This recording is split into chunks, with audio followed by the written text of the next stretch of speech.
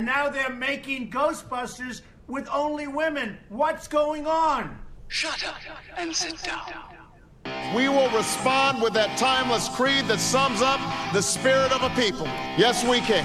We choose to go to the moon in this decade and do the other thing, not because they are easy, but because they are hard. Freedom and the dignity of the individual have been more available and assured here than in any other place on Earth. I know the human being and fish can coexist peacefully. Read my lips. And then we're going to Washington, D.C. to take back the White House. Ah! I love the poorly educated. We're the smartest people. We're the most loyal people. Did you see the memo? 20-year-old movie reference? That's good, Nick.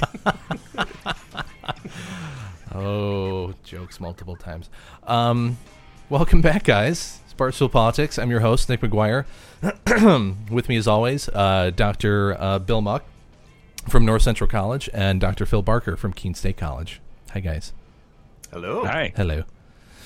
As my horrible joke that we came in with suggests, the Nunes memo. That's the big news. We got to talk memo. Lots of memo. I mean, like we're just, our big topic is just going to be memo. We're not just going to talk about the memo, but we're going to talk a lot about the memo. We're going to dive into the memo. It's like 3 pages. You can't talk about it that long. That's true. That's true. I think it crept down to the 4th page. You know, did it? It's like an undergrad paper where there's 2 sentences on the last page. And I think I saw claim that whole page. Yeah, that's right. I saw it published in, I think it was the Washington Post or something. It was probably the shortest Washington Post article I've read in a long time. Yeah. Right. In some ways, the memo wasn't the big thing. It was the build up to the memo. All the other stuff around the memo didn't really matter. So, yeah, that's true. Yeah. Do you want to give some background? Sure, background. So let me start with this. So our favorite, former deputy assistant to the president and podcast favorite Sebastian Gorka, in the run-up to the release of the memo, stated that the Nunes memo would be 100 times bigger than the offenses that kicked off the American Revolution. Wow. Serb Gorka laying down. Yes, he was saying that this memo was a big deal. And so the Nunes memo alleges that the FBI improperly obtained a surveillance on former Trump foreign policy advisor Carter Page using the Steele dossier. The memo was released on Friday. Depending on your partisan sensibilities, was either proof that the FBI and the DOJ are hell-bent on taking down Trump, or was a big nothing burger. Of course, the president seized on the memo, suggesting that it totally vindicated Trump. Obviously. And he referred to himself in the third person as Trump. So there are a gazillion ways to get into this. I mean, where do you guys want to start? Phil, what's the most interesting angle for you? I mean, I find this all very surreal, what's happening. It's so incredibly complicated and also stupid at the same time. Yes. I was trying to explain it to, like, one of my students asked about it the other day in class, and it's like, it's like having one of these, like, diagrams that fills up an entire chalkboard trying to explain like what is going on here. And in that sense, there's all sorts of different controversies tied up in this. I think the story for me is, beyond everything else, is it's back to the theme that we've talked about a lot, which is about partisanship coming first. And you have essentially Republicans and Nunes. Is it Nunes or Nunez? I hear people Nunes. say both. It's Nunes. Okay. It's Nunez. Devin. I'm just going to call him Devin. Devin. Yeah. Devin writes this memo. And it's the release. So this was the information included in this was classified, right? And they chose to release classified information for essentially partisan ends. And I think that is beyond everything else. The question of whether or not the FBI were in some way improper, that should be addressed. But the primary thing is the extent to which you're willing to basically disregard national security concerns. And again, if we just finished a presidential election in which the putting confidential or classified information at risk was like one of the major issues, right? And then they're just doing it openly and intentionally, and that's kind of mind-boggling to me. The fact that we are at this point where partisanship essentially dictates all sense of right and wrong in these issues. That's what this is all about to me. Yeah, Nick, how are you feeling about the memo? I don't really care that much. It like realistically, I read it and I go, okay, I heard that. I've heard that before, and I've heard that. So what are you telling me that is so earth-shattering at this point? Besides the fact that you're trying to make it into this partisan boogeyman thing, I realistically, the actual content of it was not surprising to me in any way. So the fact that there's, I understand why there's a tremendous amount of commentary attached to it, negative commentary. Because realistically, the only benefit of it right now is, from a Republican standpoint, a very conservative Republican standpoint, that's also doing major damage to institutional integrity. Right. So I think that's an important point. There's a couple things here. One interpretation of this is the Nunes. Now I'm all screwed. Nunes. Okay. He's making the argument that the reason we're doing this is because the FBI and the DOJ have been tinged with partisanship, and what they're doing is they use that partisanship to drive this initiative, and then put a wiretap on Carter Page for political reasons, right? And then so we need to look into FISA, and that's all of it. But the broader story here is the fact that has happened enables Trump to throw doubt on the broader Mueller investigation. So there's two things here, and as we were talking before air, my sense of this, and what makes sense, I don't know why it all makes sense to me, is that I get why Republicans would do that. If you can muddy the waters, if you can make this seem like the investigation, the Mueller investigation, is driven by partisan motivations, that individuals at the FBI and the DOJ were trying to had an axe to grind, that makes sense to me.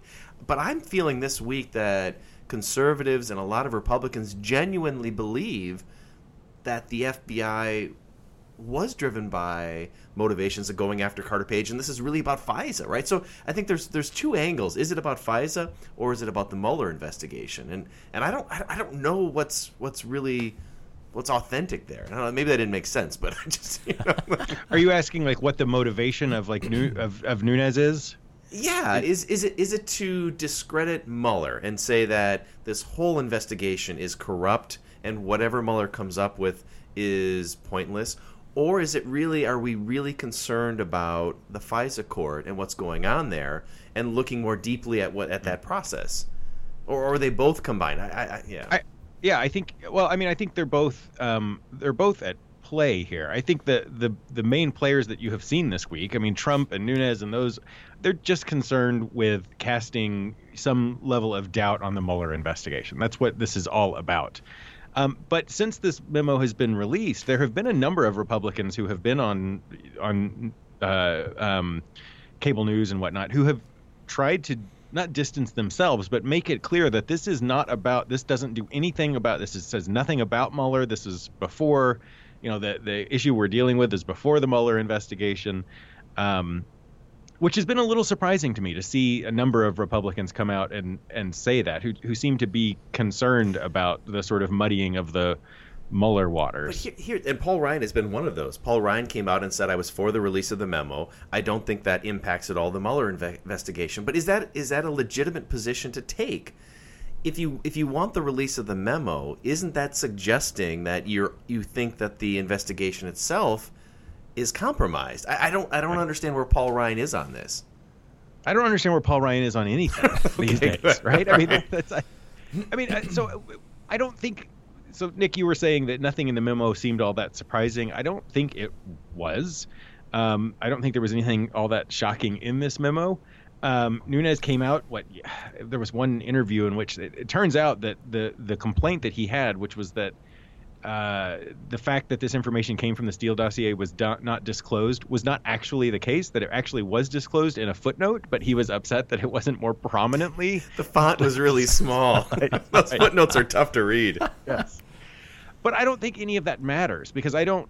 You and I talked some this weekend, Bill, that it doesn't matter what's in the memo, right? What this whole release the memo, The vast majority of the American people aren't going to read it. Like I said, it's hard for me to understand the sort of complicated lines, the connections that are involved in this. All this is the point of this is to create some sense of doubt. And it does that, or to at least feed that sense of doubt that a number of people on the right want to believe, that Trump isn't doing this, the FBI is against him, and this allows them to kind of pick that idea up and run with it. I agree with that in principle, but realistically, like you're saying, there really isn't anything very surprising in the memo. So aren't you then just kind of preaching to the converted at that point? Like what is... I understand the strategic viewpoint of attempting to create doubt, but I think there's enough doubt out there with the people that this would end up influencing that it wouldn't be that effective to begin with. It gives them an opening in the sense that they now have a, quote unquote, documented, what's the word? statement regarding improprieties, potential improprieties. Wow. In governmental institutions and specifically the FBI. So that does allow them to cast doubt on the Mueller investigation and the FBI in general. But it seems extraordinarily transparent then. That's clearly your goal at that point. I think you underestimate the importance and the power of preaching to the converted. Right. I think that there's a reason why there are churches that people go to who are converted to be taught. I think that this is. I think that you got to bring religion into it. Phil. No, I'm not. I mean, I'm not trying to be critical of religion or anything. I'm just saying that this is you have if politics is not about hey, I made my point and I move on, right? Yeah, you got to keep your base and your group fired up and get them even more pissed off about things. And so, do either of you, or maybe Nick, I'll start with you. Do you think is there any authenticity to looking at this to say this is really about the FISA court and how they do things, or is this literally just a way to muddy the waters and to hit the Mueller investigation? I mean, personally, Yeah. I can easily see partisan improprieties in governmental institutions. See, that makes sense to me, Nick. That makes me feel better because then this feels like Nixon. Right. What's going on is that they're trying to pull down Mueller, and the whole FISA complaint isn't authentic. It's just a ploy. No, I mean, I think that the general point in the sense of there are partisan leanings in governmental institutions, I absolutely believe that exists. What I don't necessarily believe is that it's a vast conspiracy based on those partisan leanings that is attempting to influence decisions or elections or something like that. So what do you believe? So this week there was a poll that came out that 73% of Republicans polled now believe the Department of Justice and the FBI are working to delegitimize the Trump administration.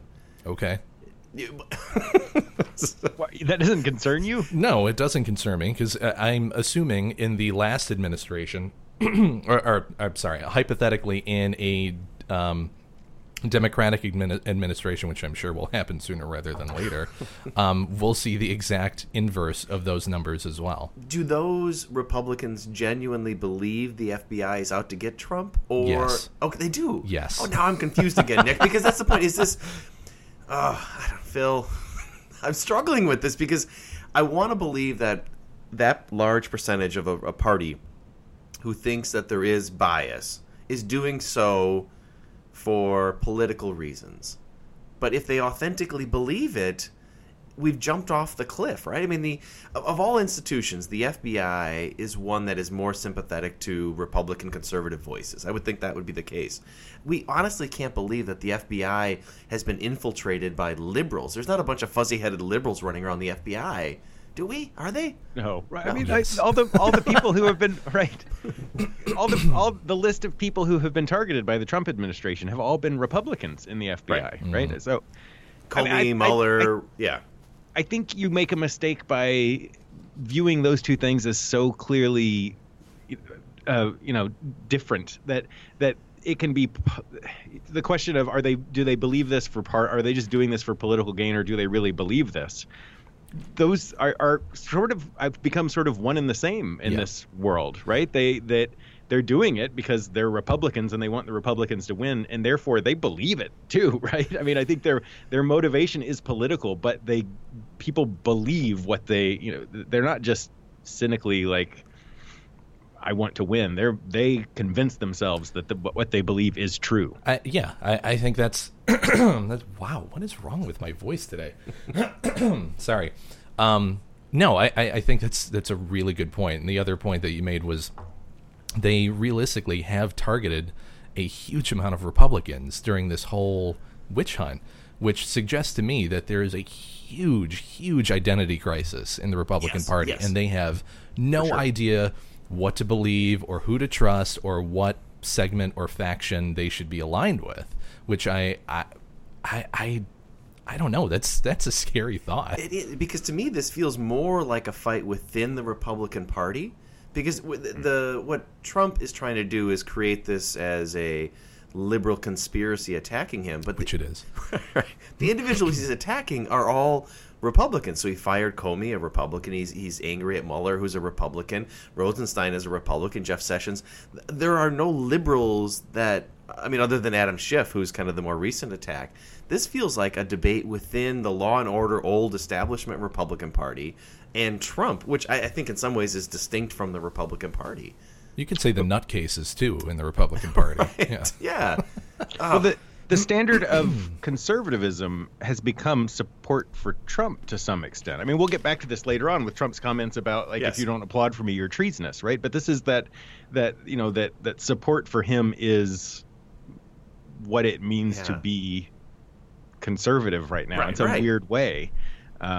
This is hard for me to wrap my head around, and I'm sorry I'm pulling you guys in, because it's a really unique thing where we're attacking these democratic institutions. And my read of this is what's going on is that Trump is seizing on this memo to say he's totally vindicated and that the Mueller investigation is corrupt as a way of avoiding what's going to come. At some point, Mueller is going to lay some type of report or indictment on Trump, and by going after the FISA court for Carter Page, who is an idiot and clearly he has a dumb hat, a terrible well-established ties to Russia. Exactly. So the Republicans are hanging their hat on the Carter Page. That's a bad one, but on Carter Page, which is a terrible idea.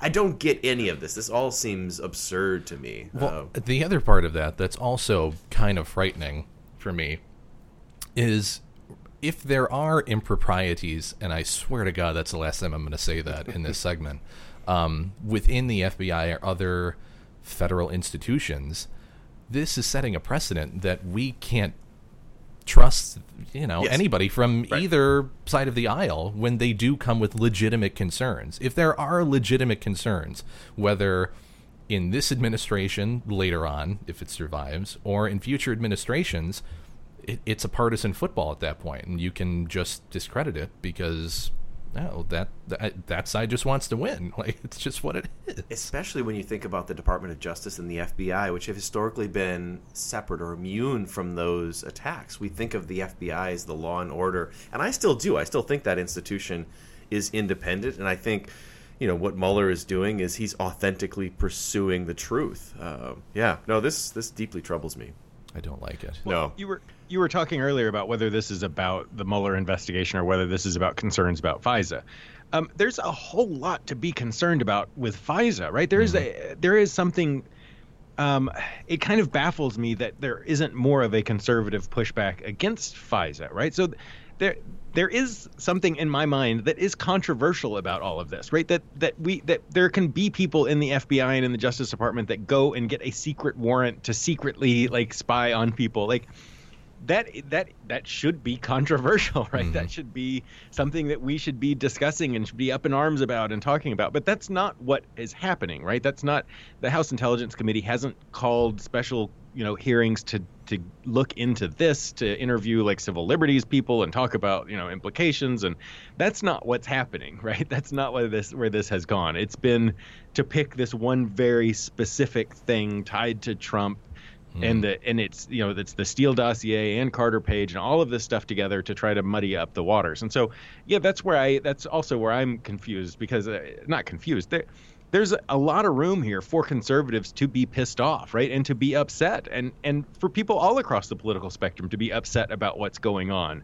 But the memo is not about how absurd it is that this can happen in general. It's about that, this is okay that it happens. The problem is that they didn't properly disclose, something, that it was a politically funded dossier or whatever. Right, and you flip the parties. Traditionally, it's the Republicans who are defending FISA and the court and the ability to do these things, and it's the Democrats who are attacking, saying we need to look deeper. Now we're in a world where it's flipped, where Republicans are attacking FISA and the Democrats are saying, no, this is really important. What's going on here? So we need to protect all these secrets. So none of it makes any sense to me. Right. So go ahead. The Democrats have written a response memo, a long one. Really, 10 pages. 10 pages. It's like 12 pages, right? and I haven't seen it, but it like the Republican one. I mean, they voted to release this one as well, the response. I don't know that it really matters, right? Because I think, like I said before, that what was in the memo didn't matter. What mattered was that it provided, for several news cycles in conservative media and elsewhere. It served its purpose at this point. But Trump has the ability to either approve the release of this Democratic memo or not, just like the Republican one. That seems to put him in a weird spot. Is he going to just release it? Yes. You think? Yes. Why? I don't see how he doesn't. I think he has to release it, right? How many times have we said this, man? No, that's true. Really, let's back the truck up a little bit. Guy's having a military parade. Everything's out the window. Let's be real. Okay, let's talk about this. If he doesn't release the memo, then suddenly he releases the Republican one. He doesn't release the Democratic one. He's open to that criticism, and I think for that reason he probably does. Right. I don't think. A lot of people care, but people, not Trump supporters, right? No. I mean, on the right, his supporters are going to love it that he released the Republicans and not the Democrats, and his critics are going to hate it, but that's not going to matter. That's a good point, Nick. I don't think that it matters either way. But then it becomes partisan, right? He can still pretend that it's nonpartisan if he says, well, I just want to expose the FISA court.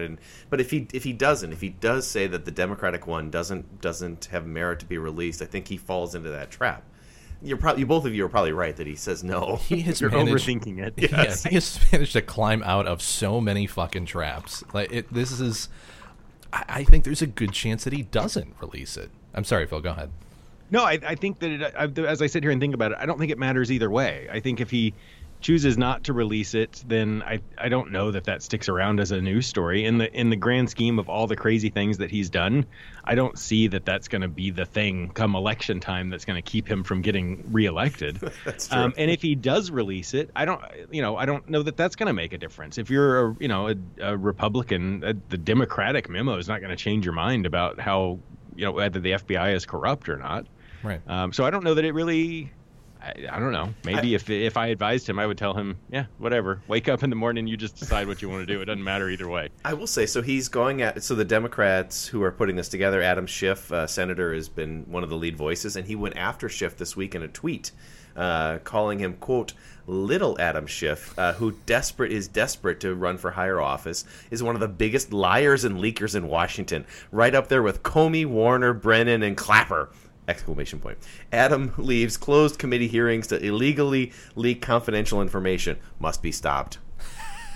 That is terrifying in and of itself, right? I mean, that he's, the must be stopped thing we could spend a lot of time talking about. But he is going after Adam Schiff for, I think, this memo to delegitimize him as well. I could see that. Yeah, so. The other part of this, which isn't necessarily related to Schiff, but as I was reading that and looking back at my own experiences, you realize, regardless of whether or not the specific information in the memo is true of who spoke to who, that type of interconnectedness and I'll just say incestuousness of the Washington establishment and the political system that is part of that city and the federal government is disgusting. The ability for that many of the same people to continually make these decisions without any oversight or any sort of investigation, it's just baffling to me. And we continue to let it happen because we don't really care how the sausage is made. Right. or we're easily distracted by something else, like especially in Trump military world. parades. Right, exactly. Something new comes along. Yeah. It is. It's really. I feel this is just a totally bizarro world. And Trump, the last year has been bizarre, but this story feels like we've taken it to another level. Correct. So, other memo things. All right. So another element that came out is, and it is I think related. So this week a story came out that said Trump's lawyers are advising him that he should no longer meet with Mueller. I heard that. It was hilarious. Yeah, so there's no need. This is the story that broke in the New York Times said that the lawyers were concerned that Trump would perjure himself. Right, they didn't trust their client. Right, they don't. Which is going back to when we had Tom Cavanaugh on the podcast a few weeks ago. He said I would never let Trump testify, and if he did, I would have him answer like minimal questions. So this is not surprising. Does Trump listen to his lawyers? I don't know. I feel like on this one he kind of has to. Jail is rough. Yeah. Phil, what do you think? I don't. Yeah, I mean, I think that to the extent that the lawyers can keep him away, this is something that the lawyers can actually control, right? Limit access of Mueller, the access that Mueller has to him. That's the problem, is that once Mueller has access to him, they can't control what he does at that point. So it seems like that, and I don't know. I mean, this is right. I guess I don't know enough about the legal process here, but I'm not sure if they can get away with it. I mean, they could control the response to some extent, but in order to say we're just not going to respond at all, that starts to bring up questions of, if he can be subpoenaed, and I mean, then you get into really interesting legal dilemmas that might even end up at the Supreme Court, and maybe that's where they'll do written responses and claim that is how they're going to respond. But Mueller could reject that. I think you're right, Phil. That's where this gets really interesting. So let's say the Trump lawyers and Trump says, not going to meet with you, executive privilege. Mueller could throw a subpoena at them. And then they would say, well, we're not going to respond. And then that quickly works its way to the Supreme Court. Right. The Supreme Court weighs in. And I think in that case, if you look back through the history, there have been a lot of presidents who've been forced to testify. Right. Whether it's Bill Clinton or George W. Bush for the Valerie Plame affair, Ronald Reagan. I mean, there is a long history of presidents being forced to come in and answer questions. So they did. That's the difference. Right. They voluntarily did. But then you could even think about Nixon, who wasn't going to give up the tapes. Right. At some point, the Supreme Court says, you got to give up those tapes. Right. So I think maybe he loses this battle. But Mueller... That's where it gets interesting, because even in the past, some of those other, if you look at Nixon, or Reagan, others, I think would have been difficult or Clinton, to goad them into an answer. So if the court rules that they have to meet, they have to actually go in and answer questions or respond, most of the other presidents had this is back to what Tom was saying, had the ability to sit there and just, claim executive privilege or, whatever, to refuse to answer in person, which technically, meets the criteria of they have responded, right? But they've basically not said anything. And that would be the fascinating part, because I think Mueller's really good at this, and I think Trump would be really bad at this, or it would be easily goaded into answering things. So if he's forced to come to meet, the sort of just not responding would be the smart way to do it. But I don't know that I would have a whole lot of faith in Trump to do that. Mueller could be like, I'm taking your parade away. No, you're not. And then he'll start answering questions. Whatever you want to know, just don't take my parade. Fake news. No, I totally agree. And so the lawyers have to be really concerned about all of this. I agree with both of you that this is mind-numbingly stupid, but it's fascinating for me in terms of the potential implications of it all. And I'm also deeply troubled by all that's playing out. The attack on the democratic institutions, the way in which I think Trump has successfully convinced many Republicans to come along on this ride of his, which is just undermining democracy. It's really historical. The wheels are coming off. Yeah. It's not good. On both sides. I have to throw that in there, because the other side is equally as crazy. No, Nick. No, yes. No. Not Trump crazy, right? We'll see. Okay. They're not. Yeah. All right. That's for another topic. We should talk beers, right? Mm-hmm. Yeah. All right, Philly. What are you drinking? I'm having a This is Brooklyn Brewery, a Brooklyn Naranjito.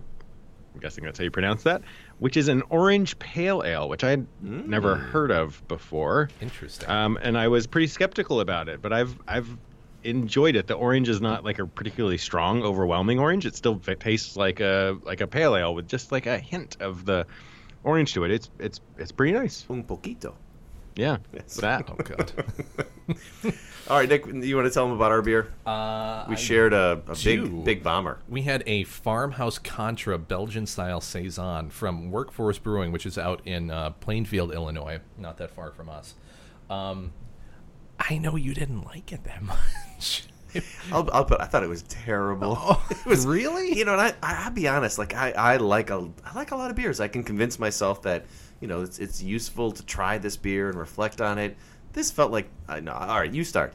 I like Saisons a lot. Yeah, I mean, in general, I like Saisons. I like this one. Did you? Good. Yeah, it was good. Good. I'm for glad you. somebody could. Good.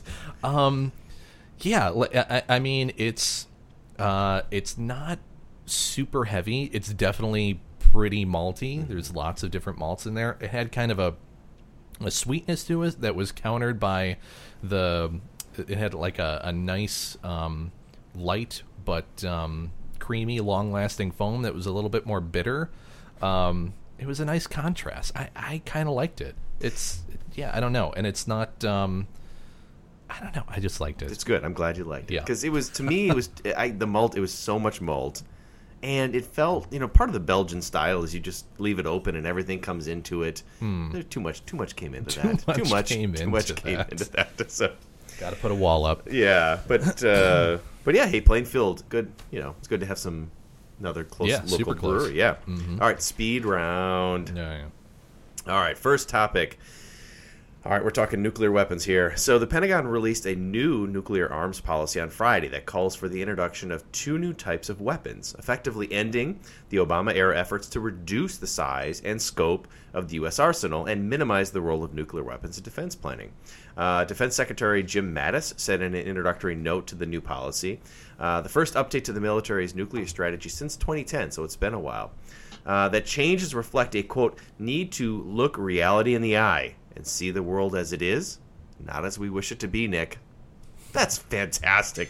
I'm glad that we have a realist in office who says this is the world. Now, at a deeper level, it's like me in the future. Yes. It's so much fun. At a deeper level, this is it's a major shift where suddenly we're talking about the potential use of tactical nuclear weapons. The focus in this document, which was called the Nuclear Posture Review, was primarily on Russia. And the argument was that Russia has escalated development of nuclear weapons, and the United States needs to respond. Phil, I know you're a big fan of the Defense Secretary Mattis. Nuclear weapons. And nuclear weapons. Huge fan. Yeah. What's your thought on all this?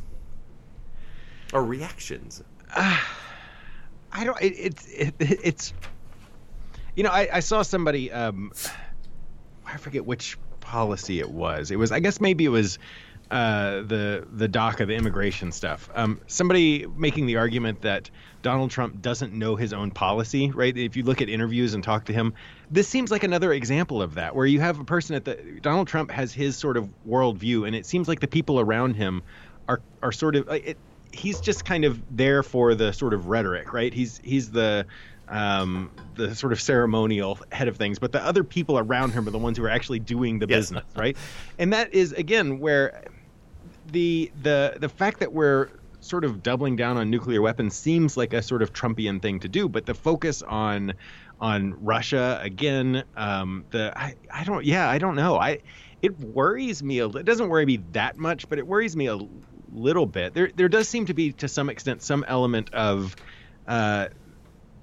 this is just essentially, I don't know. It feels a little bit like a middle finger at the Obama administration, yes. right? Yeah. Like yeah, this is like looking at them as being naive, right? And that we need to continue to escalate. In the document, they say that future arms control agreements are difficult to envision, right? That that we're not going to look to reduce these weapons with Russia. They also, the most controversial element is that the United States might use nuclear weapons in response to a non-nuclear attack. So if there was some type of devastating attack that wasn't a nuclear attack, we're now saying that this might be appropriate to respond. So it's a fairly significant shift, and they've said that Trump has been briefed, but that he is leaving a lot of this up to Mattis to articulate, which again speaks to the significance of having the president in control of this as opposed to a defense secretary. Did they mention specifically the types of weapons they're talking? Just 2 new classifications of nuclear weapons. They're looking at it's like these low yield weapons. Yeah. So the idea that they're very like tactical nukes, right? Yeah. So that you can use these weapons and you can limit the fallout from them. Yeah.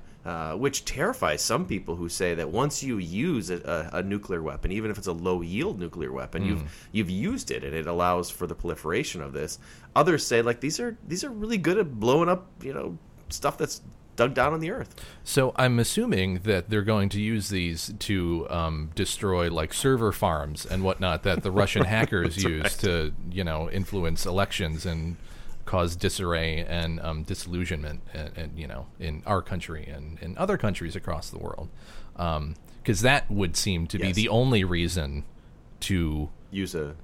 Yeah. I mean, that's where the focus should be. So I'm assuming that's what they're focused on, right. Not that they're going to nuke someone in the near future. All sounds reasonable, Nick. All of it. There are so many other immediate threats right now. And not only that, the nations that do have the ability to use nuclear weapons, they're like, that's not their most effective and meaningful tool that they're using right now. Get better at cyber warfare and cyber attacks and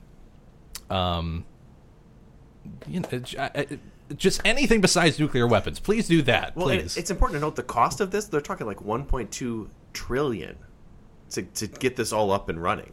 That's a lot. No. Right. No, I don't want that. I don't want my tax dollars going to that. I think did I just hear the bell ring?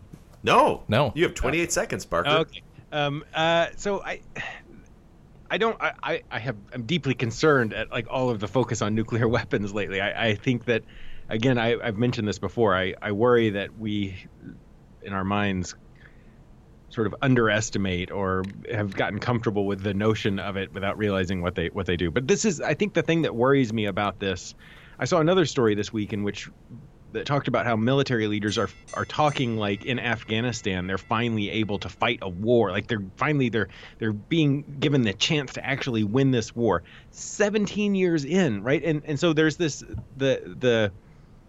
it's important to have civilian control of the military, and Trump, who has sort of turned over control of the military to the military, it's not that there's anything wrong with the military, but having that extra check is an important thing. And this seems like another one where like we've sort of told the military do whatever, and I don't know. It starts, it's a small thing, right? But there are these little kind of warning flags that concern me as the military gets excited about building and using more nuclear weapons or whatever. Well, it's easy to fall back into a proliferation game where, this is essentially what's happening. Putin is developing his nuclear arsenal, and the United States is saying, well, we need to respond. This is the same thing that happened in the Cold War. We have enough nuclear weapons to blow up the world over and over and over again, to your point, Nick. Right. So why get drawn into this? Will Russia suddenly have an advantage if they develop some slick nuclear weapons? No, I don't think it doesn't fundamentally change the balance of power. Russia continues to be a relatively weak country. Don't get pulled in by this. Well, again, not to keep harping on the point, but their capabilities in cyber warfare and just in espionage in general is far outpacing anything that we can do right now and causing a huge amount of chaos domestically. Yes. This has been the fact that we've been able to discuss what we've been discussing over the past year suggests that their capabilities far outstrip anything that we can do to them. It's complete disarray at this point. That there's even the notion that Russia specifically has the ability to influence us to the degree that we think they've influenced us, that in itself is a victory. And you didn't have to nuke anything. For a relatively small price. Right. For nothing. Yeah, absolutely. No, I agree. All right, I'm sure they liquidated the people who did it immediately afterwards anyways. Nick, do you want to get the clip ready? Oh, God. This is So our next topic is Trump attacking Democratic non-clappers as treasonous. So they should be strung up. President Trump on Monday accused Democrats who did not clap during a State of the Union address as being un-American and maybe even, you said it, Nick, treasonous. His remarks came in a rambly, discursive speech at a factory in Ohio in which he celebrated the revival of the American economy. So let's just play and then let's go to the videotape. Yeah, yes. And it got to a point where I really didn't even want to look too much during the speech over to that side because honestly, it was bad energy. No, it was bad energy. You're up there. You've got half the room going totally crazy, wild. They loved everything. They want to do something great for our country. And you have the other side, even on positive news, really positive news like that, they were like death and un-American. Un-American. Somebody said treasonous. I mean, yeah, I guess why not? Can we call that treason? Why not? I mean, they certainly didn't seem to love our country very much. But they don't love our country. They're communists. Why not, Phil? Why not call the opposition party treasonous? This is terrible. Oh my God. Damn it.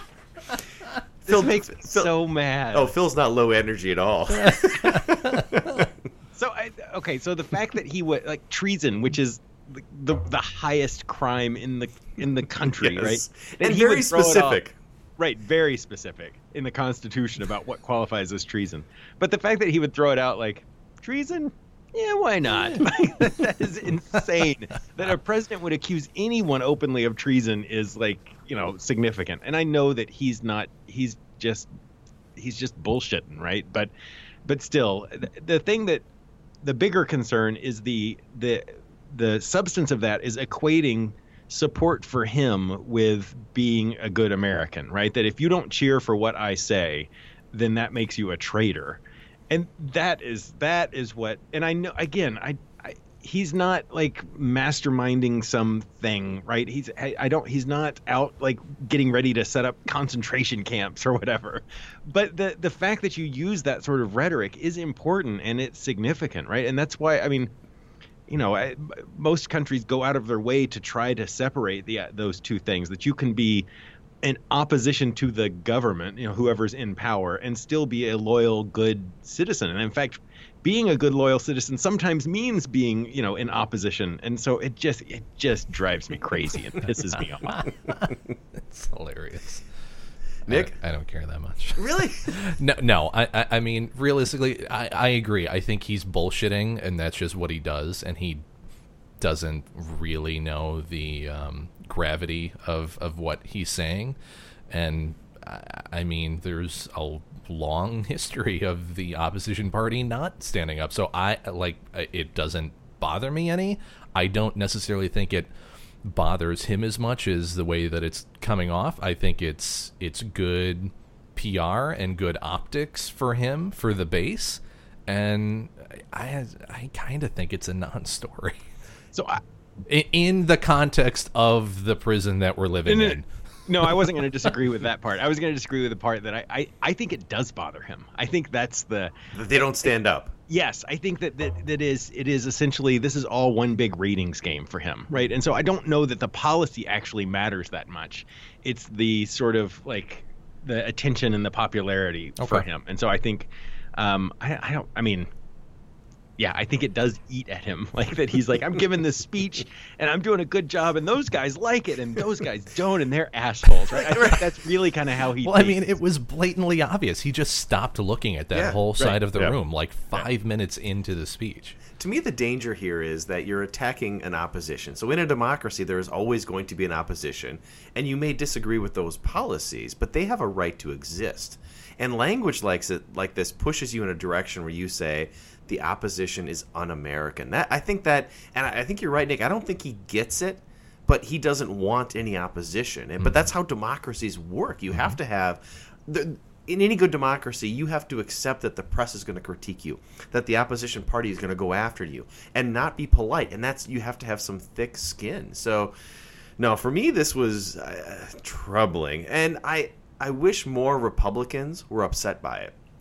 I mean, I will say Jeff Flake came out and gave this big speech where he talked about that treason, is not a punchline, Mr. President. But nobody listens to Jeff Flake anymore. Yeah. And Sarah Huckabee Sanders even said that. She's like, well, nobody cares about him. But good for Jeff Flake for fighting the fight and being a voice on the Republican Party to say that this is unacceptable. Romney Flake. That's right. Yeah, you're right. It's going to happen. So, I don't know. I don't think that he understands the gravity of it, and I think he cares, but not to an excessive degree. Regardless, what he's saying is, again, getting taken not out of context, but being taken to heart by a significant portion of the country who really doesn't want opposition like that, who does think that people should not be allowed to do that. Yeah. Which is why it's scary, right? That he could just be he can be bullshitting or just like talking off the top of his head. But the fact that so many people, take that to heart is it's bad. It's bad. And the administration came out and said, oh, he meant it tongue-in-cheek, he was joking. But he's done that so many times where he's joking about something that has a much deeper message, the dog whistle stuff that, this was... If he was better at joking, this would not be a problem. If he was like Reagan joking, it would be fine. The bombing starts in 5 minutes. All right. Topic number 3. I want your guys' predictions for the politics of the Olympics. And now both of you seemed really, really not excited about this topic as we were talking about it before we went on air. All right, gentlemen. Will North and South Korea play nice at the Olympics? Will Mike Pence try to punch North Korean officials in the neck? And what to make of all these supposedly banned Russian athletes running around in neutral uniforms? And from my perspective, how pathetic is it that the IOC, the International Olympic Committee, is caving and allowing all these Russians to participate? All right, so what do you guys think is the most compelling political story coming out of the Olympics starting this Thursday? I'm just waiting to see how many South Koreans get poisoned. So this is the tactic by quote, North Korea. Unquote, randomly. Right. Yeah. No, yeah. Sorry. Anyways, go on. Phil? I mean, the two political stories are, again, the North-South sort of reconciliation that seems to, or not reconciliation, but any sort of attempt at unity or anyway. That's all good. They're playing handball together, man. That's a real hockey. deal. Yeah. Is handball a winter sport? I don't think no. handball. No. Oh, okay. I'm sorry. Maybe not handball then. Sorry, Parker. They're playing something together. So, I mean, I think that's all good. I think the symbolism of that stuff matters. But I think that is also about to be, I'm going to undermine that with my take on the second story, which is that the Olympics are bullshit. Yes. Like the fact that, like, you're right, the caving on the Russia. I mean, there's corruption behind all of this, and who gets, which cities get it's yeah. I mean, I don't take any of this to be too terribly serious, and in fact, I don't know. I think the Olympics are sort of marketed as the world all comes together and we recognize our common humanity, but it's also like a massive like nationalistic cheerleading thing, right? In which countries are like cheering for their country to stomp other countries into the ground and we're better than everyone else. So I'm a little skeptical about the sort of good that comes of it as well. But yeah, the fact that the IOC is just like, well, not all Russians were doping, so we're going to let all of them except a few back in. It's such bullshit. And for the record, at the Sochi Olympics, Russia had set up another building next to the testing lab where they were passing these test tubes back and forth and putting clean urine in these tubes. They had figured out how to break you put the special cap on so you can't get in there. I mean, Russia is as corrupt when it comes to the Olympics as any country, maybe in history. Yeah. And the IOC came down and said, all right, we will ban the Russians. Good for the IOC. And then they're like, well, the clean athletes will let them compete, in these different uniforms. They said it was all circumstantial evidence. Are you out of your fucking mind? It is so clear. I mean, this documentary Icarus, which is on Netflix, is so powerful. I mean, because the guy who was basically running the lab is now in witness protection program in the United States because he's afraid that Putin's going to get him. It's awful that any Russian athletes are participating because there should be some penalty. And if it was some small country, if it was Micronesia, they would have no athletes. But the fact that it's Russia means that not hundreds, but athletes will participate. You a big Micronesia fan? Yeah, I am. Yeah. It's beautiful. They're going to be underwater in a few years, so you got to support them. At the Winter Olympics. That's right. Anything else? I mean, the Mike Pence thing, I think is hilarious. They made a point of saying they're pleased to see the cooperation between North and South Korea, but on every stop of his Asian tour, he's going to tout the inequities of the North Korean regime and their record on human rights and nuclear proliferation. And he's just like, I get it too, but it's just not good timing. Both sides are playing it, right? So North Korea, the only reason they're hanging out with South Korea is a way of separating the United States and alienating the United States. So Pence is there to counteract that. Right. But you're right, it's sort of the way that they're going about counteracting it is counterproductive at the same time. Like the best thing to do would be just to ignore them, right? To go embrace, the Olympics and be friends with all your friendly countries, and but this seems kind of petty, right? Not to go back to my original shitty joke, but if all of a sudden people start dying from South Korea or other Olympic delegations that have contact with the North Koreans, then maybe you have some shit to talk about. But until that time, maybe just shut up for a couple weeks. It'll probably be okay. What's your favorite winter sport at the Olympics? Curling. Curling, of course. What's he going to do? We're in agreement. We're total agreement. I'm not a fan of the Winter Olympics. They're just boring. The skiing's fun. They go really fast. They do go really fast, but it's only fun when they crash. But no, curling is fantastic. Curling is fantastic. For a couple weeks, I can't get enough curling. The other part of the political whole aspect of this we made it. Just to close this out, there have been a ton of stories about how even for the Rio Olympics and the Sochi Olympics and the several summer and winter Olympics beforehand, all of these buildings and structures and whatnot are already abandoned. 7 months after Rio is done, a huge amount of those structures are completely abandoned. Yep. No economic driving force that was brought along with the Olympics. It's a money pit. It becomes a curse if you actually win the Olympics, right, and they come to your city because you have to pay these expenses, which long term it makes sense to have a handful of places where you do the Olympics and you could keep going back there and maybe even divide it up. I don't know. Just make one city. Right. Just we're going to make a brand new city. We're going to build it in the middle of the Pacific Ocean. Yes. No. Athens. Yeah, okay. No, we can't trust. Sorry, we can't trust the Greeks on that one. All right, topic number 4. We're going to shift back to Israel. All right, so Israel began warning thousands of African migrants Sunday that they must leave by the end of March. Officials said under a plan that could see them jailed if they refuse. On January 3rd, Prime Minister Benjamin Netanyahu announced implementation of a plan to deport about 38,000 migrants who had entered the country illegally.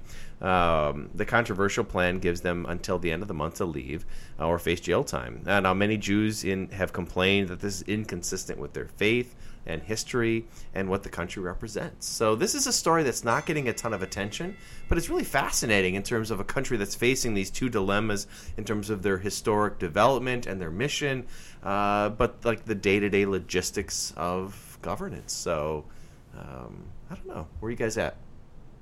Nick, this was your topic. You found this really interesting. Like I found it. Yeah. I didn't see it anywhere. I had to dig through like 3 other stories to get to this, and it was purely by accident.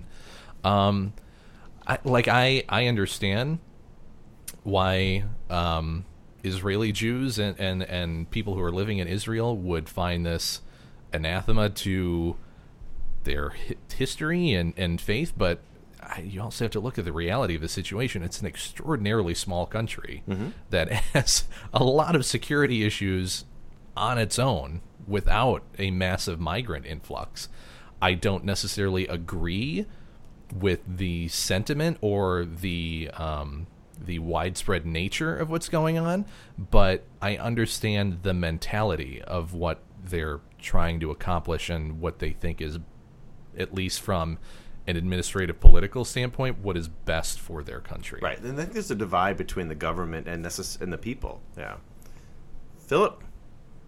Yeah, I mean, it's an interesting tension where you have a country that is, I mean, that its its beginnings, its roots go back to essentially this level of persecution and refugees and whatnot. But it's also because of that history, also a country who is like nationalistically based on this, single sort of ethnicity and religion. So you have those two playing out, right? The history, the sort of sympathy for people who are refugees, but also like the national identity part of, I mean, that's incredibly important to Israel, right? The sort of religious ethnic identity as part of it. And I don't know how you reconcile those two. So I don't know. I haven't read a whole lot about this. They're threatening to arrest them or to deport them. Both. Because they're asking them to leave. And I think they're even paying for their plane tickets to leave. If they leave voluntarily, they'll give them, I think it was like $3,500 or something like that, plus a plane ticket, but to an undisclosed location. Which I heard was Rwanda. Yeah, it was Rwanda or maybe Ethiopia. Yeah. I think one of the two, but both of those countries have denied that they were. But if they don't leave, then jail time. Right. Yeah. And forcibly deported. Right. You're right, Phil. It's this interesting contrast between a country that was created to protect Jews, but at the same time to represent Jewish values, right? Which is embracing refugees, embracing those who don't have a home, right? There's a movement within Israel right now by Susan Silverman, who is Sarah Silverman's sister, I believe, the comedian. Really? Yes. Okay, go on. Take that as fact, Nick. Okay. And it's basically like an Anne Frank movement. So they're housing these African refugees and try to hide them from the Israeli government, which is bizarre, right? It's this really bizarre thing. Yeah. It's true, Nick. It's true. So, where you have Israeli society engaging in behavior and supporting refugees in a way in which the government itself isn't. And I will say Benjamin Netanyahu has been fairly coarse in talking about that population. So I guess this is the question.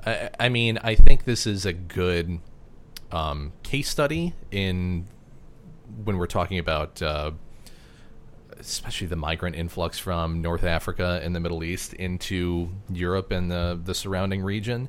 Do other countries start, if this, not necessarily successful, but if this is effective, do other larger countries, especially, I don't know, Greece, France, potentially, maybe Italy, start going forward with measures that are similar to this? I think it depends on what happens. Do people say, okay, we'll take the plane ticket, or do people stay? And my guess is people will stay. That would be my bet. Yeah, if you're in Israel, this is a good place to land, especially given the geographic location of Israel. It's easy for African migrants to get there. The fascinating thing to me about all of this is that so much of our human rights law and international law that governs how you can treat people emerged after World War II and in response to what had happened in Germany, well, in Europe to a wide variety of populations, but specifically to the Jewish population. And so things like, international law regarding refugees and what you can do with refugees that it basically states that you can't force people to return to the country. If you have fled a country because of fear for your own, person, based on, religion, politics, there's a whole list of what is legally protected. You can't be forced to go back to that. You can't be forcibly returned. And so you have Israel, who is sort of the product of, so much of international law was created because of what has happened to people of the Jewish faith, who is now trying to sort of push back against some of these laws. It's a really interesting dynamic, and I don't really know what to make of it. It's weird. It is. All right, Nick, it's parade time. Yay! All right, parades. So I titled this, "Seriously, you want a military parade? What's wrong with you?" All right, President Trump's vision of soldiers marching and tanks rolling down the boulevards of Washington is moving closer to a reality in the Pentagon and the White House, where officials say they have begun to plan a grand military parade for later this year, showcasing the might of America's armed forces. Now, the marching orders were from Trump: "I want a parade like the one in France." That's literally what he said. I made a joke about that to someone today, and probably said the same thing without knowing what he said. So the backstory is Donald Trump went to France for the celebration of Bastille Day. Yep. Yes, and France had a wonderful military parade, and Donald loved it.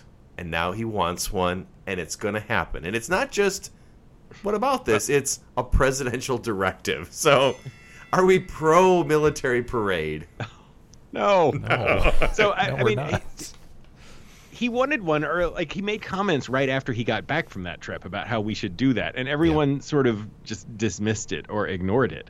But it sounds like from the articles I've read, he keeps mentioning it enough, and he's mentioned it directly enough that the military has now started to treat it as a presidential directive. So the president has told them to do this; they have to start doing it. So it's just in the planning stages at this point. And the stuff that I've read is that they feel like they have to be planning it because the president has told them to, but they don't know who's paying for it. They don't know anything about, and the cost of bringing massive amounts of tanks and troops to Washington, D.C. to parade through the center of town would be rather costly. Millions. I mean, we're talking 12, 15 million, right? Well, they said it would I'm sorry, go ahead. I would assume more than that. Yeah. The tanks are expensive. Well, I think they said it would destroy a lot of the roads and streets and thoroughfares throughout Washington, D.C. if they did that, which I don't really give a shit. But all price to pay. Yeah. Right.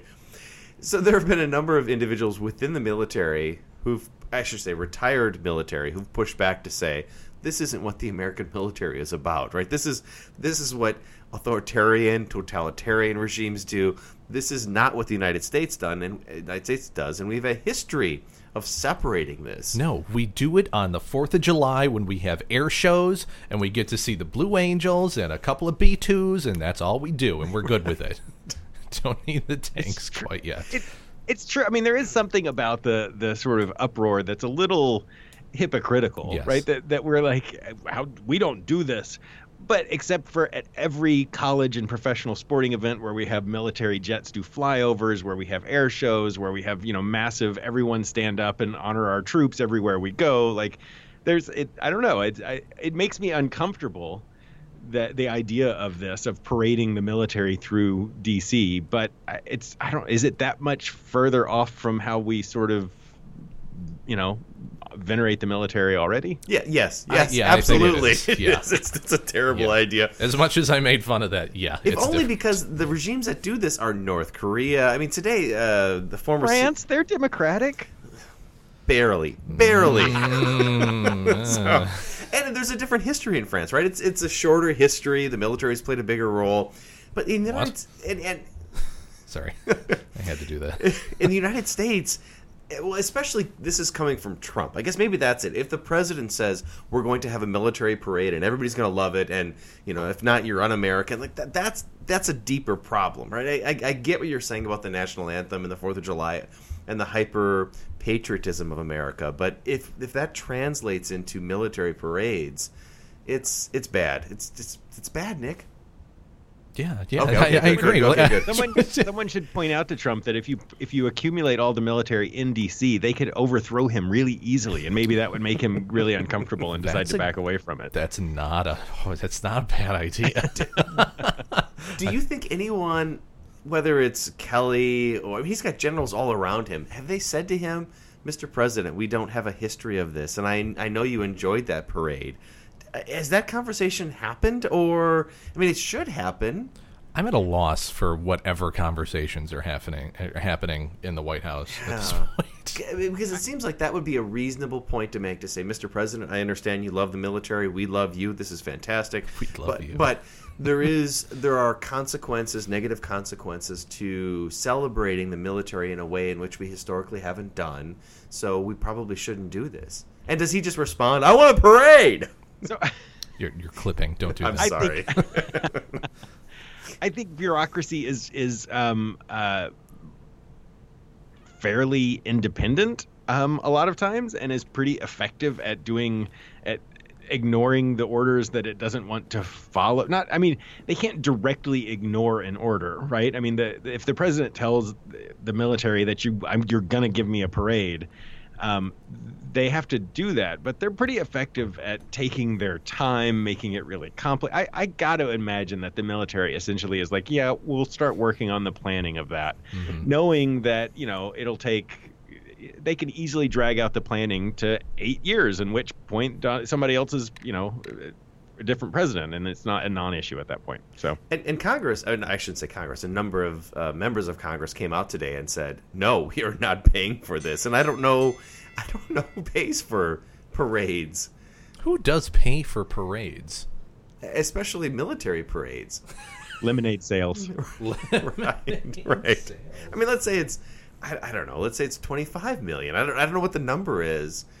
That still has to be, would that come out of the Pentagon budget? I mean, Nick, you'd rather spend that otherwise, right? On cyber warfare and going after the Russians? No, I want to see what kind of cool missiles that we have. And it's really cool. I want to see all the tanks and stuff. There's got to be some way to do, cardboard cutouts or something.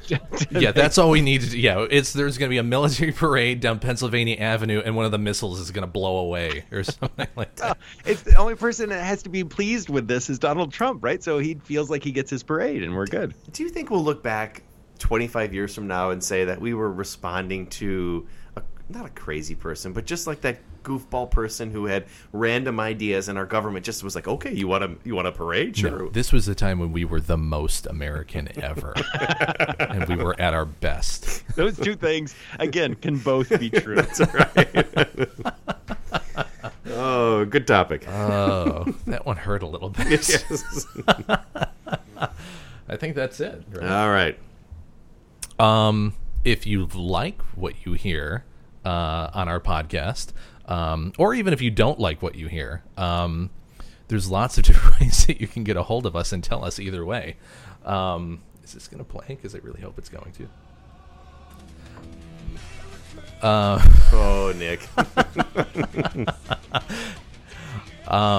You follow us on Facebook at Barstool Politics, Twitter at Barstool Paul.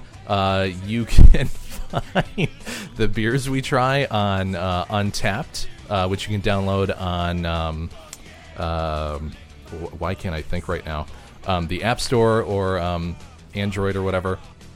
Also the podcast, SoundCloud, iTunes, Stitcher, TuneIn. I'm so distracted by this song right now. Anything else that I'm forgetting? No, I think that's all of it. Okay. Yeah. I can't think either. So. No. The gap. Yeah. Thanks, guys. We'll see you next week. I'm sorry. Cheers. Anything else? Yeah. No. Cheers. All right. Thanks, guys.